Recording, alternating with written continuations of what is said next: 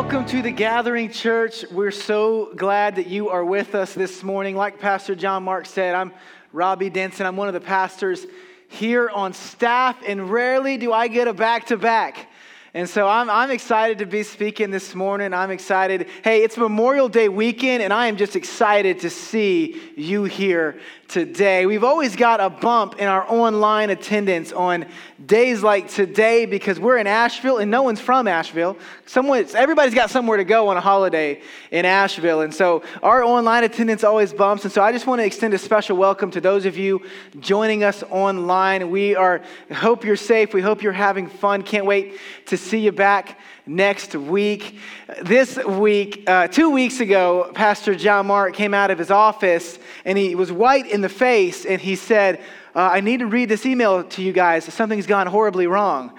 And Echo Church had reached out to him to speak, and he just was bouncing off ideas with us as to what could have gone wrong at Echo for them to reach out for him to come and speak. And so we just knew, Robert and I and Sarah, our kids director, knew we had to make a way for him to be out there. And so we just got a great team here at the Gathering. And I'm not talking about our staff. I'm talking about our dream team. I'm talking about you. And so when crazy things happen, and they happen often here at the Gathering Church, our team comes around and makes a way for us to have a great Sunday morning experience. Just want to let you know real quick, life groups. If you haven't signed up for a life group, you are missing out. We've got over 100 people signed up for groups right now. And groups sign-ups last for another couple of weeks, but I just want you to know if you're sitting out there and you're thinking, 100 people, well, I haven't signed up. Well, everyone around you has, right? And so go to the website, sign up. Don't be one of those people. Last week, we concluded a series called I Want to Believe, But. Great series for those who want to believe in God, but there's something in the way. There's a hurdle to get in the way for them to really go all in. I'd encourage you to bring this series up at work, to bring that series up with your friends. All of the messages are on our website. They can go there and watch those. But today is special. I get the opportunity. We're in between series, and so I just get a chance to share what's on my heart and what I feel like God's been doing in me and through me and around me. And I've been investing in a lot of people lately, and I've had a lot of people investing in me, and I'm hearing people's story, and I just feel like God's laid a word on my heart for this morning. And so today the message is called The Light is Green. The light is green. Let me ask a question. How many of you are like me? You are technically a good person. But when it comes to traffic and when it comes to the way other people drive, all bets are off. All bets are off, right? Can I just be honest with you this morning? I'm a really go with the flow type of person, but there's something about the way other people drive that I am not the problem. Let me just say, you are. You are the problem, not me. No, I'm kidding. In my heart of hearts, I know that I'm just as bad of a driver as you are. The other day, I was on Haywood Road, and I'm sitting at a red light, and I'm about 15 cars deep, and the light is green. And this person is just on their phone, just phoning it up, man. They just got important issues. I'm sure life is just hitting them hard in that moment, or Instagram. They're just not done looking at their feed. And I'm just sitting there. You should have heard the things I was yelling at my windshield. I'm not supposed to say those type of things. I'm not brave enough to honk my horn because I don't want to deal with those consequences. Like have you ever honked your horn at someone and then they slow down to get beside you and you're just like, why do I feel like the jerk? You're the jerk, but you know what I'm saying? Just the key is just pro tip, no eye contact. You don't have to deal with it. I'm being silly, right? But the point I'm trying to make is some of us need to look up and we need to see that the light is green. The light is green. Have you ever felt stuck in life? Have you ever felt like there's no place for you to go? There's circumstances surrounding you are heavy and you have a lack of mobility. There's no way to move forward. I think the enemy wants to deceive us into thinking that we're at a red light that's broken and the light can't turn green. But this morning I want to share and I want to compel you to understand that because of Jesus, the light is green. And it's time for some of you to get moving. This morning, I want to get behind you. And like I said, I'm not a big honker. I almost said honky. I'm not a big honker, but I do just want to beep a little. You know, there's a difference between a honk and a beep. You hit the bottom of you just do the bottom of it, it should beep. So this morning, I just want to get behind you, and I just want to hit a beep behind you just to get you moving. You can always tell when someone's honking at you and when someone's beeping at you. They're just kind of giving you a heads up. This morning, I want to get behind you and give you a heads up. In Luke chapter 9, Jesus is talking with his disciples about what it will look like to truly follow him. I love this passage. I almost didn't use this passage because it's heavy. But what we see here is the disciples are in a very similar season of life as many of you and as many of us this morning. They're toying with the idea of going all in with Jesus. They like what they're hearing. They're playing around with the idea, but they're not quite sure if they're ready to go all in. And I want you to listen to this conversation that Jesus has with his disciples, and he doesn't sugarcoat it for them. So we'll start in verse 57. It says, as they were walking along the road, a man said to him, I will follow you wherever you go. Jesus replied, foxes and hens have birds' nests, but the Son of Man has no place to lay his head. Jesus is painting a picture for his disciples. The disciples are coming to him and they're saying, you know what, the time is now. I'm ready to go all in. And Jesus says, yeah, you can follow me, but you need to know that I don't stay in hotels. I don't travel with a pillow. And for some of us, the reason we struggle to move forward in our spiritual journey, to go all in, is because we're looking for the easy route. And I love what Jesus says here. What he's saying to me is, I never said following me would be easy. I said it would be good. And good doesn't always mean easy. In fact, anything good in your life has come at a cost.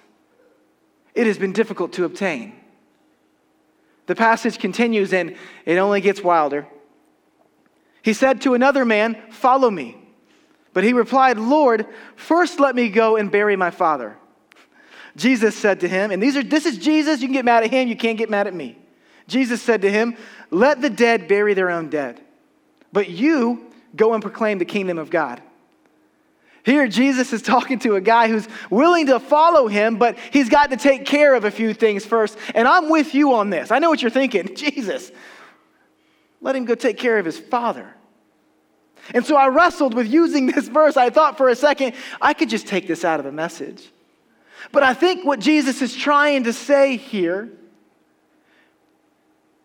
is that so often it's easy to convince ourselves, I'll follow you, Jesus, when the timing is right. Jesus, I will follow you, but I need to get some things in order first. Jesus, I will follow you, but I've got to get my life in order. And I believe this morning that God is presenting himself to some of you and telling you, come on, now's the time. You don't have to wait any longer. Don't let anything get in the way of the life I have for you. The light is green. Let's go. It's time. I believe that we are closer to discovering the purpose God has for our life than we think. You just got to move forward. And that's what we're going to talk about today. Jesus continues his conversation and he's talking to his disciples. Still another said, I will follow you, Lord, but first let me go back and say goodbye to my family. Jesus replied, no one who puts a hand to the plow and looks back is fit for the service in the kingdom of God. These are some challenging verses. They're tough to wrestle with. I had to remind myself this week of a season in my life where I felt like telling God, listen, God, I'm in this, but I'm not ready. I remember when we left to Charleston to plant the Gathering Church, and I love Charleston and I love my people in Charleston. And I just remember having an overwhelming sense of fear come inside of me. And, there's only been a few times in my life where I felt like God was yelling at me, like where he just grabbed my face and said, Robbie, Robbie, I got something for you. And this is one of those times, and I'm reminded of that. I remember when God spoke to me and he said, Robbie, I will never ask you to do something for me that I haven't first done for you. Robbie, I'm asking you to go all in. But I want you to know that I went all in first. Jesus asked those of us who are willing to follow him to go all in because he first went all in for us. You know, it's not hard to ask people to do crazy things if you've gone ahead of them and done those crazy things. Jesus is asking that you go all in for him.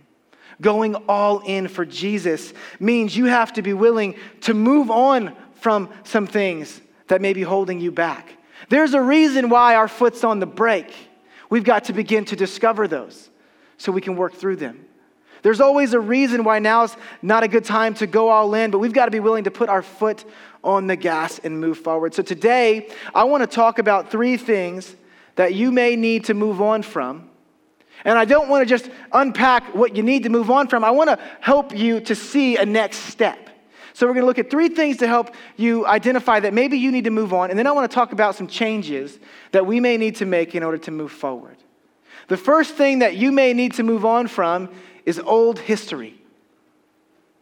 Some of us need to hit Control-Alt-Delete on some things in our life, on some things in our past. I'm talking about the mistakes, the decisions, that event that took place that has somehow come to define you. Some of us have begun to see ourselves through the lens of a mistake from the past. Or maybe you've begun to see yourselves through an insecurity from the past. And your history up your future. Look at what Isaiah says in chapter 43. It says, forget the former things. Do not dwell on the past. See, I am doing a new thing. Now it springs up. Do you not perceive it? I am making a way in the wilderness and streams in the wasteland. Some of us are living in the wilderness and living in the wastelands, and I don't know what put you there. And I do not want to minimize it. Hear my heart there. I don't want to minimize your history, but I do want to maximize the power of our God. When you come to know God and you start putting down the history, you'll begin to see a path towards something new. Do you believe that this morning? God is doing something new in you. You have to believe that before you can move on from old history. The second thing that maybe you need to move on from, maybe you need to move on from old habits. These are the addictions, the desire to measure up, the habit of comparison. Maybe the way you talk has become a negative habit in your life. You speak negatively over yourself. Here's what I'm talking about. Here's a question you can ask yourself. Is there anything in my life that is mastering me? Is there anything in my life that has a better grip on me than I do? Is there anything in my life that masters me more than God? Maybe you need to lay your phone down for a little bit. Talking about social media. Maybe you need to minimize the things in your life that cause you to compare your reality to everyone else's highlight reel. Right? We trap ourselves in a cycle of comparison. Paul writes to the church in Ephesus, and he says, you were taught with regard to your former way of life to put off your old self, which is being corrupted by its deceitful desires, to be made new in the attitude of your minds, and to put on the new self, created to be like God in true righteousness and holiness. Moving on from old habits starts when you begin to allow God to correct some behaviors. For some of us, moving on from old habits is going to require some humility. The idea that maybe you do need to work on some things. Jesus, I'm not perfect. I have flaws. I have character defects. I have sin that I need to deal with. You know, when you and I accept Jesus in our hearts and we know God, He doesn't give us an upgrade. Jesus doesn't download an upgrade in us. No, Jesus gives us a whole new model to work with. You have been made new. For some of us, we're operating out of an upgrade, but we still have deficiencies from our former self.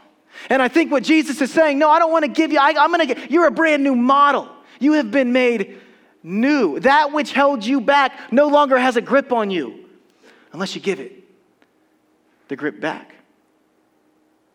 We can move on from them. We're going to talk about some things you can do to help you this morning. The third thing that you may need to move on from is old hurts.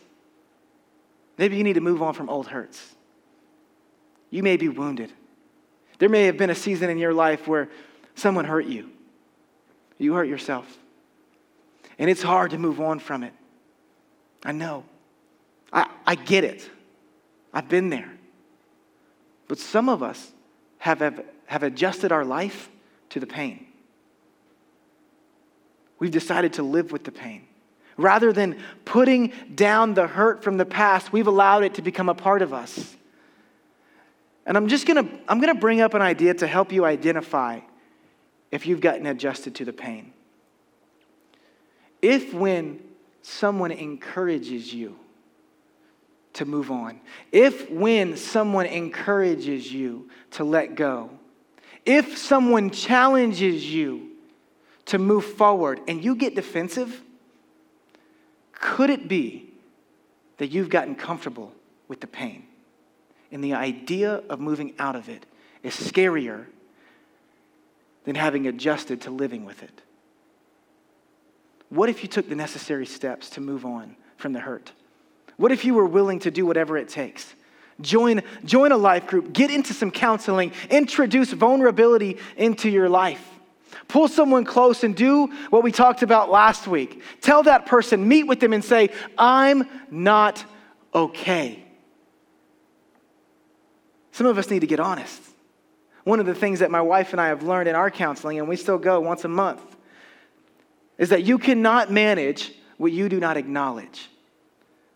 And when you don't acknowledge things, it doesn't mean they're not there. I say we manage them. Let's bring them to the surface and let's deal with it.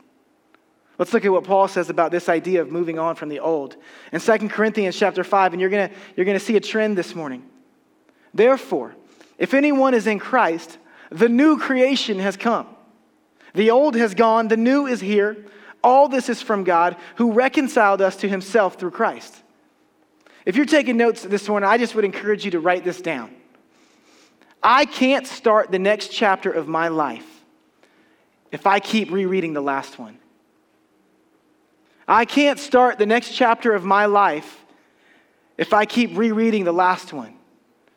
The next chapter may be scary. The next chapter may be painful. But we've got to decide to turn the page.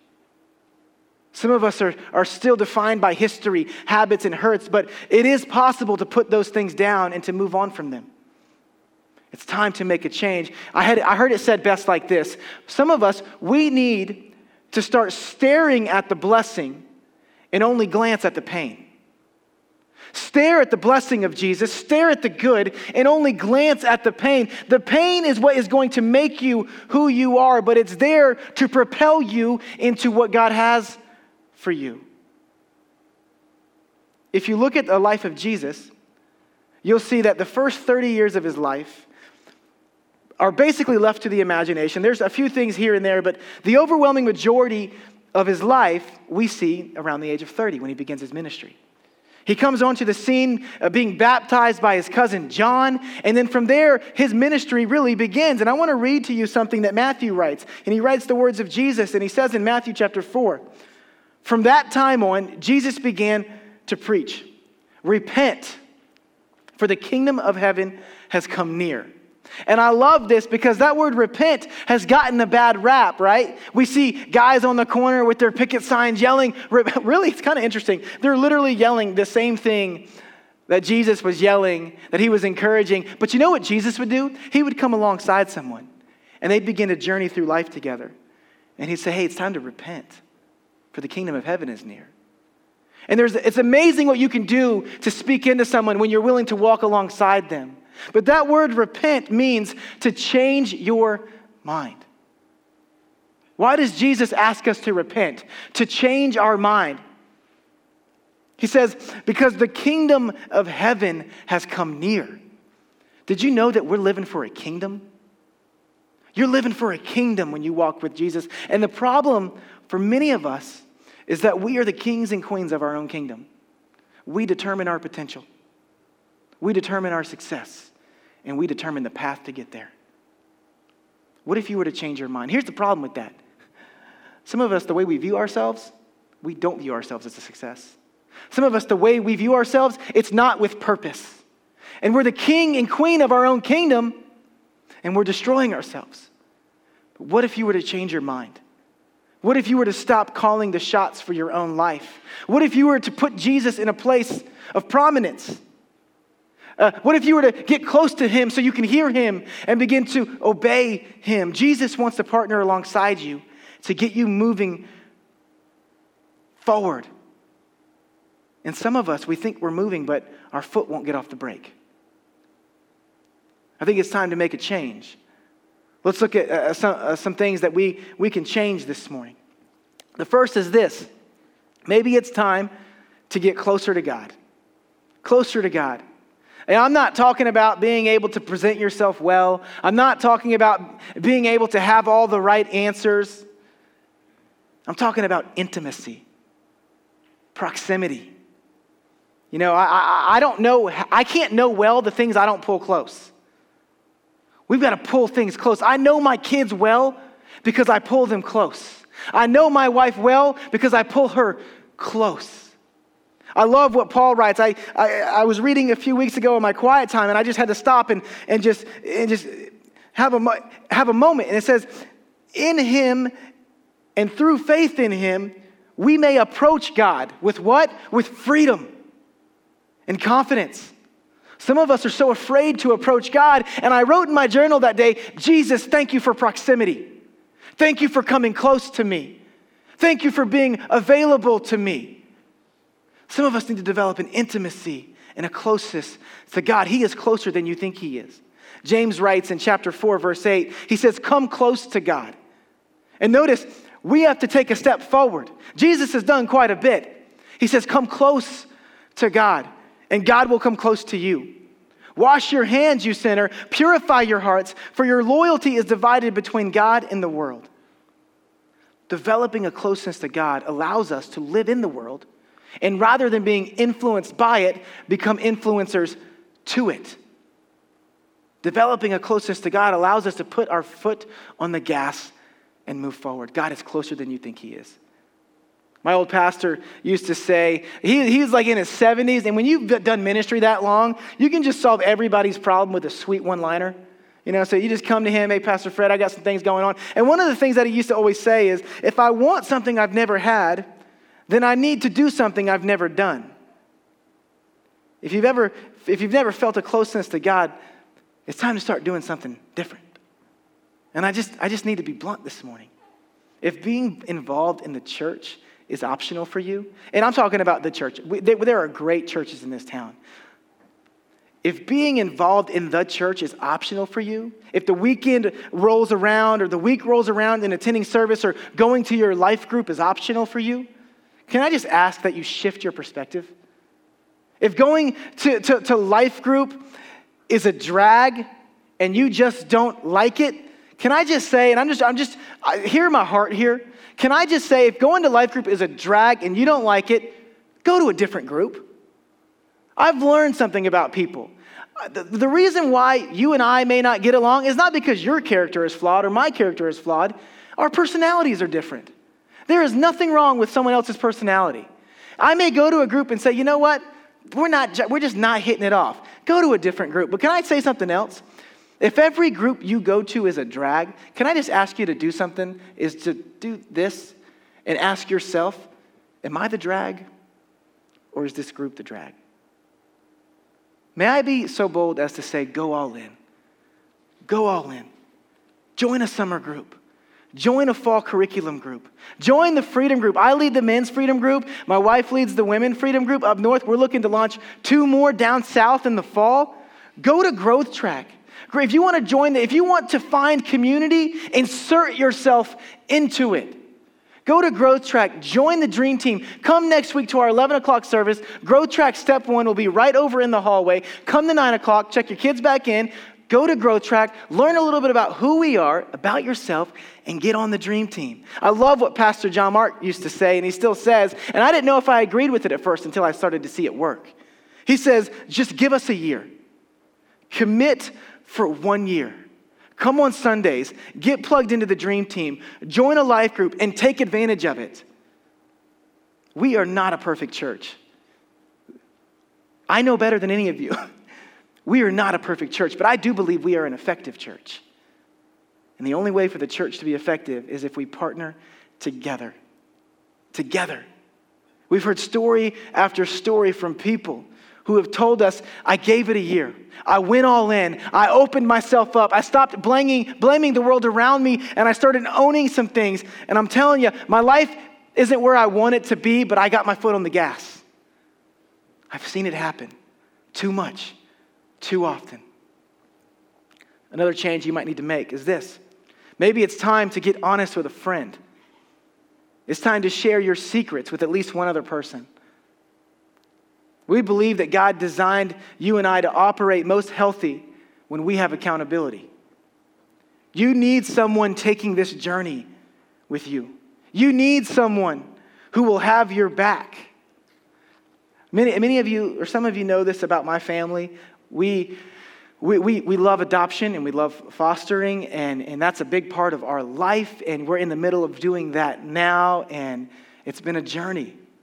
And one of the things that we have the benefit of is through Elida Home is therapy. And so every now and then we'll do something called family therapy, and Chelsea and I get to be involved, and our 2 younger boys get to be involved. And they invited us out to the property to go hang out with the horses. And, you know, when horses are on TV, they're like this big. But when they're up close, man, they are overwhelming. I remember Angel and I were just standing there, and this just huge horse just walks up on us, and it's just a power of force. And it was just a really cool day for our family. I'll tell you something funny. How do I say this at church? So horses, when they get excited, they get excited. And so my youngest son, Josiah, you guys lean over to your neighbor and tell him what I'm talking about. Don't make me say it. And he said, Dad, did you just see what came out of that horse? And I said, we'll talk about that in the next therapy session. Clearly, we need to schedule a second appointment. We just had a blast. We left that, and it was awesome. But we were learning a lot. And if you know anything about my wife, you know that she's got a million questions ready right now about something. And so here we are looking at these horses, and my wife is just like pumped. This is like, she's just got some questions. And what is the one thing we all want to know about horses? Do they really sleep standing up? Is this real? Well, I've got news for you. Yes, they can lock the joints in their knees, and they can stand up, but they also lay down to sleep. And the lady who was taking us through this counseling shared something else with us. She said, one of the cool things about the way horses sleep is that whether they're on the ground or they're standing, in the wild, there's always one horse that stays awake. And it circles the group. It stays awake and it circles the group, and it's looking for predators. Because it's that horse's job to protect the other horses. How cool is that? Horses have the instinctual behavior to protect one another. Let me ask you something. Who is staying awake for you? Who is protecting you when you're in a vulnerable place? If the answer is no one, I've got another question for you. This is a harder question. Who are you staying awake for? Who are you staying awake for? Sometimes we got to give before we get. You got to give it before you get it. Do you give as good as you get? Who are you staying awake for? Who's staying awake for you? A couple of months ago, we were getting ready for school, and Angel, my oldest, I have permission to share this story with you. We had to get some blood work done for something else. And in that blood work, it revealed to us that his liver enzymes were just off. And they thought maybe there was a flaw in the test. Over the next couple of days, he gave blood 5 or 6 times. And it was kind of overwhelming. And school was starting. And so we had to give blood the first day of school. And the doctor came back into the office and he looked at Chelsea and he said, I just called UNC Chapel Hill. You need to get in your car right now and make your way there. They're going to have a bed ready for you. You're going to need to stay there a couple of days. We got to figure out what's going on with this liver. And it just hit us like a ton of bricks. Me, Chelsea, Angel, we're just trying to figure out what's going on. And Chelsea and I are trying to figure out, did we just drop the younger ones off at school? And this is the first day of school or the second day of school. And how do we felt vulnerable. How are we going to get this done? And so we started to make some phone calls. And I remember the Tabor said, listen, don't ask, bring the kids here. Go put me on the list. We'll pick up the kids after school. Don't think about the younger boys anymore. Take care of your family. And we just thought, oh my gosh, and so we're still rushing home and, we've got people staying awake for us, right? And then we hit the road and somebody else hears about what's going on through the grapevine and I get a phone call and they say, hey, listen, man, we're praying for your family. We know this came up unexpectedly. We don't know how this is financially going to hit you guys. So send me your Venmo. I want to pay for your dinner tonight. And I was like, man, thank you so much. Like that's so helpful to us. And I checked my Venmo, and there's $500 that just got drafted into my account. And I just called my buddy, and I said, hey, man, you hit zero too much. And he said, no, man. He said, let us do this for you. If you need a hotel room, if you need dinner, just let us take care of you. Man, I just got to tell you, when you have people who are willing to stay awake for you, life is different. Life is better. But it could be that you need to go and start staying awake for the people around you. You've got to work for relationship. You've got to be actively involved in pursuing relationships. The third change that you may need to make is this.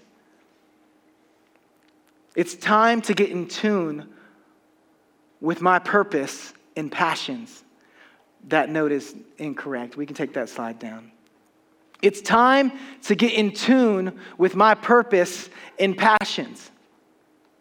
I want to share a verse that I believe is incredibly powerful, but also somewhat divisive within ourselves. Paul says this in Galatians chapter 6. He says, if anyone thinks there's something when they are not, they deceive themselves. If you're pursuing something that always leaves you frustrated, feeling like you fell short, it doesn't mean that the thing you're pursuing is bad. It could be that you shouldn't be pursuing it. It goes on. Each one should test their own actions. Then they can take pride in themselves alone without comparing themselves to someone else. Let me ask you something. Have you ever taken inventory of the why? Why am I pursuing this dream of mine? Why am I throwing myself into this area? Is it so you can measure up? Is it so that you can feel like you add value to the world or maybe the people in your world? Is it to prove something to someone who spoke negativity over you? Some of us need to ask ourselves why and then get real honest with ourselves. How much of a difference would it make for you to know right now in this moment that you're able to walk through life knowing who you are, knowing that you are loved by God, and nothing changes that? You don't have to compare your output to the people around you.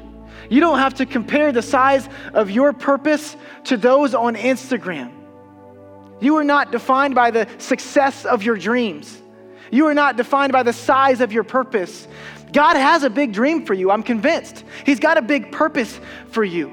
But before you even know what those are, you are loved more than He can ever love you. And isn't it unique how when we start pursuing the things of God, we start to deal with insecurity? Because we're fighting a battle. We're living for a kingdom. And the enemy wants to attack that kingdom. Don't confuse your purpose for God's purpose. My plan, truthfully, was to never be in ministry. I knew from a young age that I wanted to be a history teacher. Not because I wanted to teach history, but because I wanted to make a difference in people's lives. I remember talking to my girlfriend at the time. She's now my wife, 10 years in. And I remember we were talking on a cul-de-sac one night about our dreams. And I just remember saying, I just want to make a difference in people's lives. And I think I was enrolled in the education program at Charleston Southern University. And I just remember thinking, I just can't wait. I don't even know if I'll be I don't know that much stuff, but I just want to make a difference in people's lives. And history just seemed like, I don't want to be a PE teacher because, they get jokes about them. I just wanted to be the next easiest thing, which is a history teacher. Those are facts. Sorry. I just wanted to make a difference in people's lives. And I remember God slammed the door shut on me going to Charleston Southern. And I didn't know what to do. And I had to give God room in my life to shift me. God had other plans. I could have absolutely followed my dreams of making a difference by going. I could have figured it out. Some of us are just trying to figure out how to get our purpose our way. But when I gave God the playbook, he shut the door on education. Let me ask you, he opened it. I don't believe God shuts doors and doesn't open others. But I got to ask you a question. Have you ever given God the leverage in your life to shut some doors for you? I had to come to the realization that my dream wasn't teaching. My dream was making a difference in people's lives, and I had to allow God to tell my story. God has a purpose and a passion for you. We just got to let him walk our story for us. The fourth thing is this, and this is it. It's time to get on doing something greater than myself. It's time to get on doing something greater than myself. Joy does not come from serving oneself.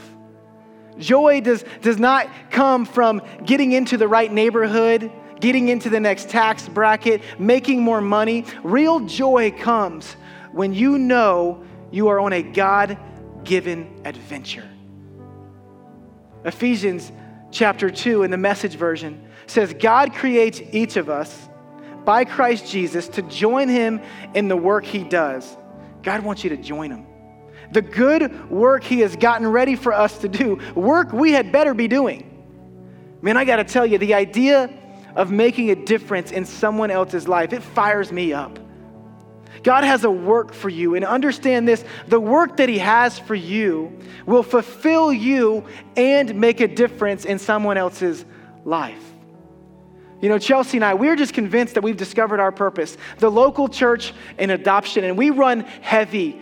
We say no to a lot of things because we want to keep saying yes to those things. And sometimes the purpose God has given us slaps us in the face.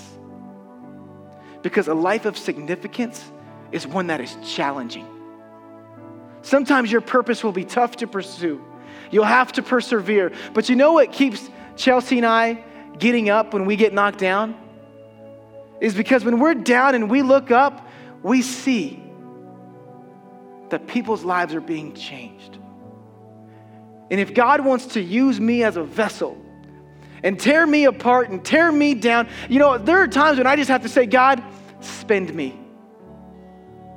God, I don't know why but God, if I spend me, use me, God. This hurts. And if you let God spend you, you will look and see that your life is making a difference.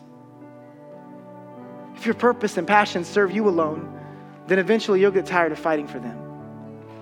And I know that this is one of those types of messages where you get fired up and then you have to deal with the reality the moment we walk out those doors. Robbie, I've got too much history, and I've got too much habits, and I've got too much hurt, and I can't get past the hurt, and I keep getting hurt. I keep getting hurt. How long do I have to keep getting hurt? And I want you to know that I hear you. I feel you. My heart aches for you. Maybe you want to be fired up with me, but the pain of the past is too great to overcome. And maybe you're still grieving a hurt from your spouse, grieving from a mistake that you wish you wouldn't have ever made, or grieving what someone spoke over you and believing it. Maybe you're in a place and you're looking through the rearview mirror and you just don't see that the light is green. I want to say something to you this morning that maybe you just need to write down and wrestle with later. But I want you to write this down. I can't go back and change the beginning, but I can start where I am and change the ending. I have people in my life who are doing that.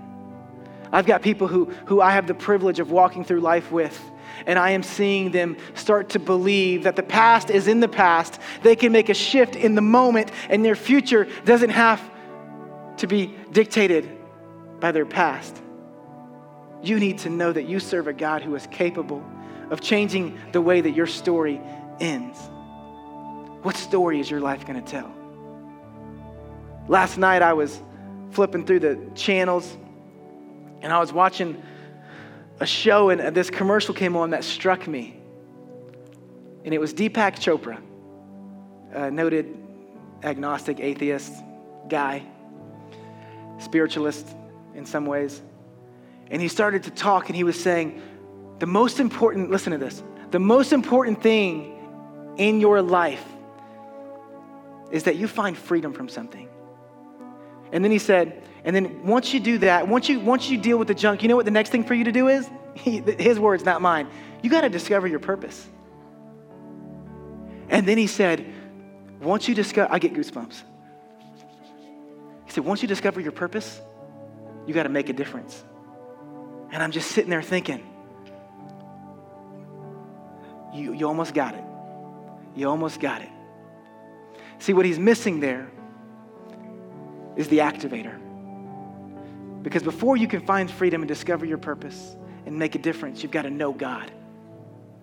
God wants to partner with you. And so many of us are running the hamster wheel of life, trying to discover our purpose, hearing about it, tired of hearing about it, wanting to make a difference. And we have got to start knowing God to the point where we believe the things that God says about us. I think that God wants to partner with you. I think he's got a big purpose for you. I think he wants to make a difference. I just want to encourage you, sign up for a life group. Join the dream team. I've just seen it work. I've seen it work in my life. I believe that God's got a story for you. We just got to be willing to live it. Let's pray. God, thank you so much for the opportunity to open up your word, to hear from you. God, I just pray that your word was spoken, that you were moving in this room, that today, God, you are calling out lies. God, that you are breaking down the walls that we've built, the lies that we've believed about ourselves that have just encapsulated us, that we're living in a prison, God. I pray that today we would have the boldness and the belief to knock down these prison walls of unbelief, knock down these prison walls of sin, knock down the prison walls of shame that we've come to believe, God, that we're stuck here, that there's no purpose for us.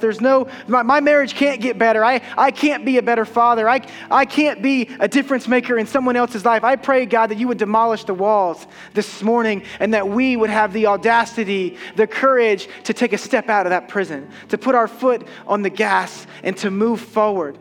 God, breathe life into us. Breathe a spirit of peace over us this morning. In Jesus' name, amen.